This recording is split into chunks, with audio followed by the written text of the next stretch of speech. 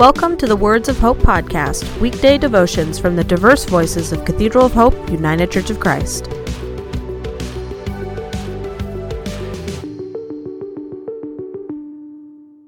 The devotion for today, Tuesday, September 14th, was written by the Reverend Dr. Gary Kinley and is narrated by Reverend Andrea Davis.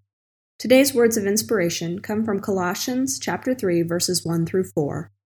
So if you have been raised with Christ, seek the things that are above, where Christ is, seated at the right hand of God. Set your minds on things that are above, not on things that are on earth, for you have died, and your life is hidden with Christ in God. When Christ, who is your life, is revealed, then you also will be revealed with him in glory. Hear today's words of hope. Dr. Jesus will see you now. If Jesus were a doctor, what sort of doctor would he be? Probably a doctor of divinity or theology, or a doctor of ministry would be on the list, as would a doctor of philosophy or a doctor of education. Most likely medical doctor, or any of the many titles that designate someone who is skilled in the healing arts. Though we may not think of Jesus in these terms and titles, there are many titles we give to the Christ who reminds us that he is other.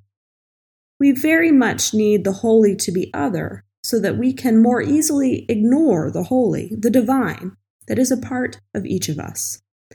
If Jesus was a human embodiment of the sacred, and we are not like Jesus, then there is one excuse for not striving for higher standards. Road rage is human, so that makes it more acceptable.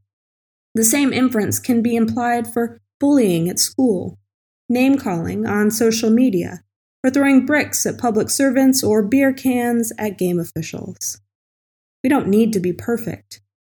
Only the perfect blend of the mortal and the divine that comprises what it is to be divinely human. We can heal with our words and our hands, just like Jesus. We can feed the hungry with our deeds and our speech that inspires others to share, multiplying abundance where there was only great want. We each have the capacity to live divine, human, and Christ-like lives. It may involve restraint of the tongue, which can be learned, compassion of the heart, which can be cultivated, and reordering our values, which can be refined when we remember who and whose we are. Let us pray. Jesus, who reveals the sacred that we are often blind to, remind us to claim our holy sacredness as divinely human, so that we can move from rejection to acceptance of each other. Amen. The Words of Hope podcast and the Cathedral of Hope daily devotions are a ministry of Cathedral of Hope United Church of Christ.